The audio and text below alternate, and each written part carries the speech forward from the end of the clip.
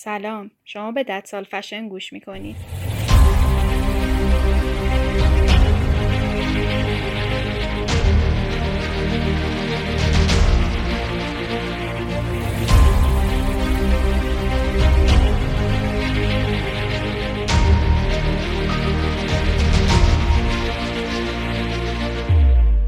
تا حالا فکرشو کردید که این بلوز نخ پنبه‌ای که تو خونه میپوشید ممکنه حاصل زحمت طاقت فرسای یه بچه 10 ساله تو مزرعه پنبه توی هند باشه؟ یا به خاطر لباس شبی که به قیمت مناسب خریدید یه بچه کوچیک 10 تا 15 ساعت روی زمین کثیف کنار مادرش توی کارخونه تو بنگلادش دراز کشیده باشه؟ میدونید لباسای پلی استری از نفت درست میشن؟ ممکنه یک از لباسای پلی استری شما وقتی دیگه نمیخوایدش و میندازیدش دور سالها توی زمین خاک بشه و بازیافت نشده سر از اقیانوس در بیاره. بعد ممکنه بره توی گلوی یه بچه نهنگ و اونو خفه کنه. آره، یه نگاهی به لباستون بندازید. همین لباسی که الان تن شماست. همین لباسی که الان تن منه.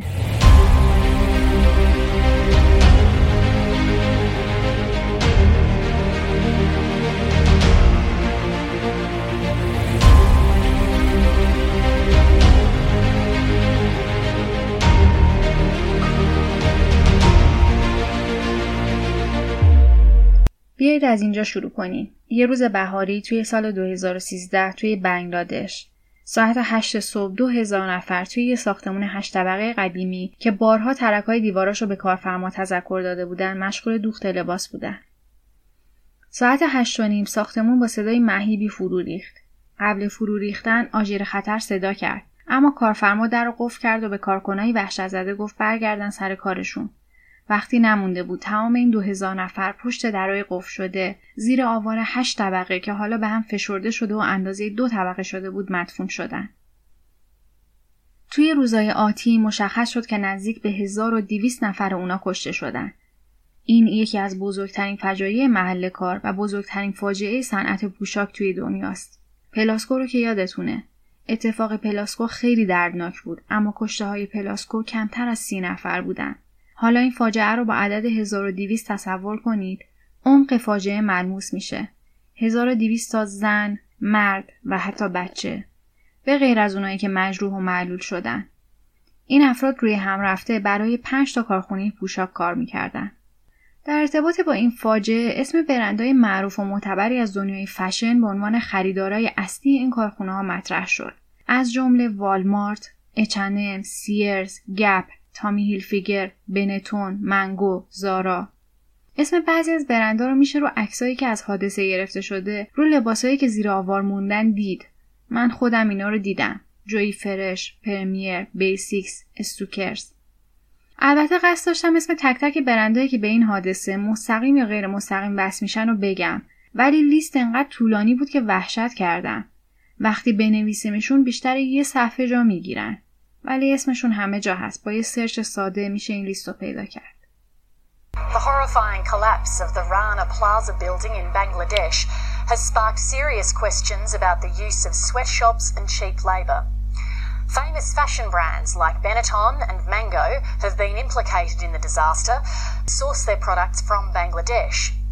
Now they're under serious pressure to guarantee that workers aren't exploited or forced to work in deadly conditions.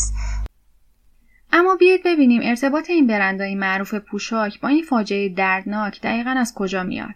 حتما اسم فست فشن ها رو شنیدید. همه چیز زیر سر همین فست فشن هاست.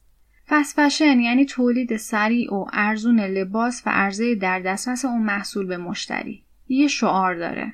ببینید، بخرید، بپوشید. یعنی دیگه مجبور نیستید صبر کنید اون لباسای قشنگی که تو فشن شو میدیدید 2 فصل دیگه به فروشگاه‌ها بیان و شما هم تا اون موقع کلی پول جمع کنید که بتونید اون لباسو بخرید. یا شاید هم نتونید. یه برند فست فشن همین الان یه نمونه از اونو میزنه و تو هر کدوم از فروشگاهاش که برید یه کپی ارزون از اون لباس موجوده. کافیه کیفتون رو در بیارید و بخریدش. برندهای فست فشن سوار موج علاقه جوونا به لباسای ترندی شدن و کمدای ما رو پر از لباسایی کردن که گاهی فقط یک بار میپوشیم بعد دور میندازیم. چون هم ارزونه، هم کیفیتش پایینه، هم برای خریدای بعدی جا نداریم. اسم این کار رو هم گذاشتن دموکراتیزه کردن فشن. با این روش خرید ما باعث شدیم صاحبان این برندهای فست فشن به شدت پولدار بشن. تنها بخش فشن که تو 15 سال گذشته رشد باور نکردنی داشته، برندهای فست فشن مثل زارا و H&M بودن. در حالی که برندهای های فشن روی یه خط ثابت جلو رفتن و رشد قابل توجهی از لحاظ سودآوری نکردن. برندهای فست فشن پس چطور به این سودآوری رسیدن؟ گاهی وقتی یه برند های فشن به اصطلاح وایرال میشه، 3 روز بعد تو برندهای فست فشن نمونهش قابل خریده. چطور ممکنه؟ برندهای فست فشن با تولید خیلی سریع و زیاد کالا از مواد اولیه بی‌کیفیت سرعت خودشون رو بالا نگه می‌دارن. بعضی برندهای مطرح فست فشن به جای 2 فصل رایج برای ارائه کلکسیون 52 بار کلکسیون میدن. یعنی هفته یک کلکسیون. این کار اینطور انجام میشه که مقدار زیادی مواد اولیه ارزون و بی‌کیفیت رو تو کارخونه‌هایی که کارگرایی دارن که به سختی $1 توی روز میگیرن انبار میکنن. کارخونه آماده است تا یه الگو و کد پارچه و مواد اولیه لباس مد نظر از خریدار بهش ارسال بشه تا به سرعت برق و باد هزاران و میلیون ها ازش تولید کنه. حتی گاهی برندهای فست فشن از قبل محصولاتی از برندهای های فشن رو که تصور میکنن فروش خوبی داره انتخاب و تولید میکنن و اگه فرصت پیش نیامد و به بازار داده نشد اونا رو از بین میبرن. یعنی تولید آشغال حتی پیش از مصرف. برندهای فست فشن با کمک شبکه‌های اجتماعی و تغییر ذائقه ما به عنوان مصرف کننده اهداف خودشون رو پیش میبرن. وقتی که هر روز از خودمون یه عکس تو اینستاگرام پست میکنیم مجبوریم هر دفعه یه تیشرت جدید بپوشیم. توی یوتیوب اینفلوئنسرایی هستن که بهشون پول داده میشه تا شکل ماشین خرید رفتار کنن. Hey you guys! Today I'm coming to you guys with a clothing haul. I went shopping a couple of days ago and literally went insane and bought so many things. My spam box, I don't know, where it's literally blown up by you guys saying you guys wanted a haul. So, here it is. Okie dokie. So first off, I have some things that I got from H&M. So then I went to Forever 21. It wasn't even a question, it was just like fate. I just had to get it. Like if it could levitate towards me, it would have levitated. I got this skirt, bright yellow, and it was $8.50. It's a jean button-up thing. And I just loved this. I just loved it, loved it, loved it. It's a gray knit sweater and it has pink hearts all over it. I love tie-dye things. Like tie-dye things are literally the bomb.net. It has a little yin-yang sign on the front of it. I just love these so much. And it's just this really pretty light blue sweater. I don't even know if I'm going to wear this now that I got it because I don't know if I like it that much. I need to stop. علاوه بر این که برندهای فست فشن متهم هستن که به خاطر ارائه قیمت پایین به من و شمای مشتری دارن با کارگرای کشور فقیری مثل بنگلادش مثل برده رفتار میکنن و عملاً هزینه‌ای بهشون پرداخت نمیکنن، فاجعه اونجاست که از 100% تولیدات فست فشن 80%ش دور ریخته میشه. یا نپوشیده یا نهایتاً با 1-2 بار پوشیدن. فقط 20%ش بازیافت میشه که حتی روی اونم بحث هست. یعنی اگه فکرشو بکنیم فست فشن در اصل صنعت تولید آشغال در سطح جهانیه. ولی مسئله دنیای فشن محدود به فست فشنا نیست. شما میخواید یه تیشرت بخرید. 2 تا انتخاب دارید. یه تیشرت که بیشتر الیافش پلی استره یا تیشرتی که الیافش نخپنبه است. اگه بخواید یه انتخاب مسئولانه بکنید کدومو برمی‌دارید؟ تیشرت نخی که شاید گرونتر از تیشرت پلی استر باشه؟ آفرین، انتخاب خوبیه. اما هنوزم به اندازه کافی خوب نیست. چون تولید پنبه تو دنیا خودش محل انتقاده. فراوری پنبه برای یه تیشرت ساده نیاز به مصرف مقدار خیلی زیادی آب، یعنی حدود 2 تا 3 هزار لیتر آب و مواد شیمیایی و همچنین استفاده از کودای شیمیایی سمی زیادی داره. توی هند از سال 2002 شروع به کشت نوع جدیدی از پنبه تراریخته شد. طی 18 سال گذشته هند بزرگترین تولید کننده پنبه تو دنیا بوده و آمریکا تو رتبه دوم. اما به چه قیمتی؟ استفاده از تخم پنبه اصلاح نژاد شده یا GM کاتن با این شعار به کشاورزای هندی داده شد که این تخم پنبه جدید باعث مقاومت در برابر آفت‌های اصلی پنبه میشه. البته این خیلی وعده قشنگی بود. کشاورزای هندی با وامای کوچیک تخمای پنبه اصلاح نژاد شده گرونتر رو خریدن و پنبه رو کاشتن. اولش همه چی خوب بود، اما چیزی که کسی بهش فکر نکرده بود اینه که طبیعت خیلی باهوشه. وقتی آفت‌های قبل کنار میرن جا برای حضور آفت‌های جدید باز میشه. کشاورزا به سراغ شرکت‌ها اومدن و شرکت‌ها به اونا شرکت‌هایی رو معرفی کردن که آفتکش میفروخت. اگر هم کسی پول نداشت، مشکلی نبود، بهش وام میدادن. سالها استفاده از آفتکش و هزینه بالایی که کشاورزا مجبور بودن برای زنده نگه داشتن زمین و تخم پنبه‌های ارزشمند بکنن، این شد که دیگه زمین جواب نمیداد. کشاورزا حتی نمیتونستن قرضشونو بدن و شرکت‌ها این بار آخرین امید اونا یعنی زمینشونو برای طلب ازشون گرفتن. اولین کشاورز وقتی به چنین فاجعه‌ای دچار شد، یه بطری سم آفت برداشت و سر کشید و خودکشی کرد. اما قسمت دردناک قضیه اینجاست که دست کم 10,000 کشاورز توی هند با همین روش خودکشی کردن.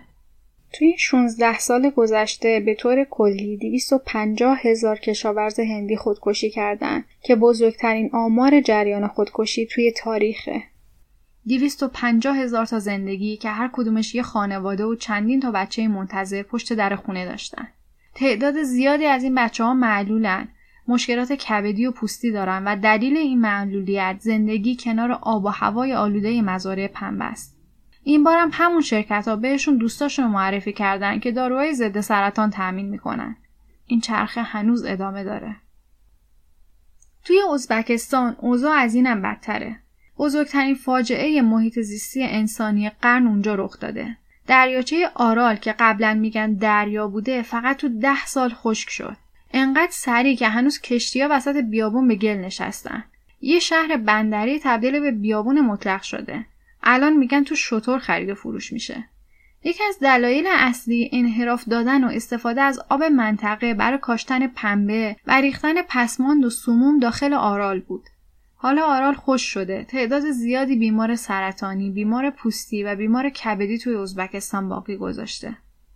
افراد زیادی تو دنیا سعی کردن روش کاشت پنبه رو زیر سوال ببرن. به جاش روش کاشت پنبه ارگانیک رو پیشنهاد دادن. تو کاشت پنبه ارگانیک به جای استفاده هر ساله از کشت پنبه، هر از گاهی باید یه محصول دیگه بکاریم تا تمام مواد غذایی خاک کشیده نشه. اینطوری با عوض کردن محصولات زمین فرصت میکنه توی خودش آب ذخیره کنه، چون پنبه خیلی آب مصرف میکنه. بقیه محصولات به خاک اجازه میدن یه نفسی بکشه. این باعث میشه کشت ارگانیک پنبه حتی تا 91% کمتر از کشت غیر اصولیش آب مصرف کنه.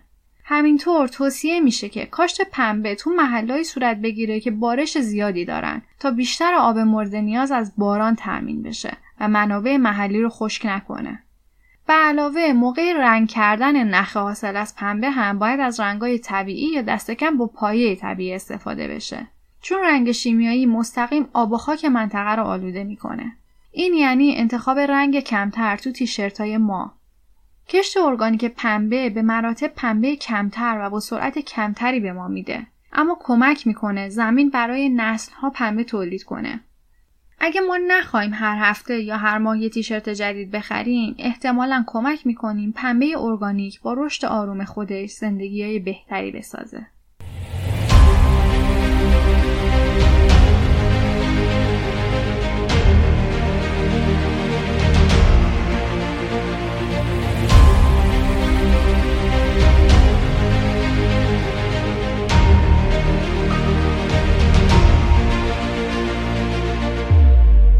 خب تا اینجا درباره فست فشن و پنبه صحبت کردم.